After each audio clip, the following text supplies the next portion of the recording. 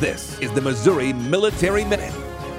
I'm Ashley Bird. The Civil Air Patrol, a nonprofit auxiliary of the Air Force, is looking for youth cadets. Lieutenant Colonel David Miller is of the Missouri Wing, based at Whiteman Air Force Base. It's an opportunity for young people ages 12 to 18 to really hone leadership skills, as well as character development and physical fitness. We have a program that helps them advance while working in small units. There's an opportunity for scholarships. They have a week-long encampment once a year. It's kind of like a boot camp. And additionally, the opportunities to fly. Every cadet has the opportunity to fly in a single-engine aircraft 5 times, as well as a glider 5 times. There are opportunities for cadets to learn how to fly.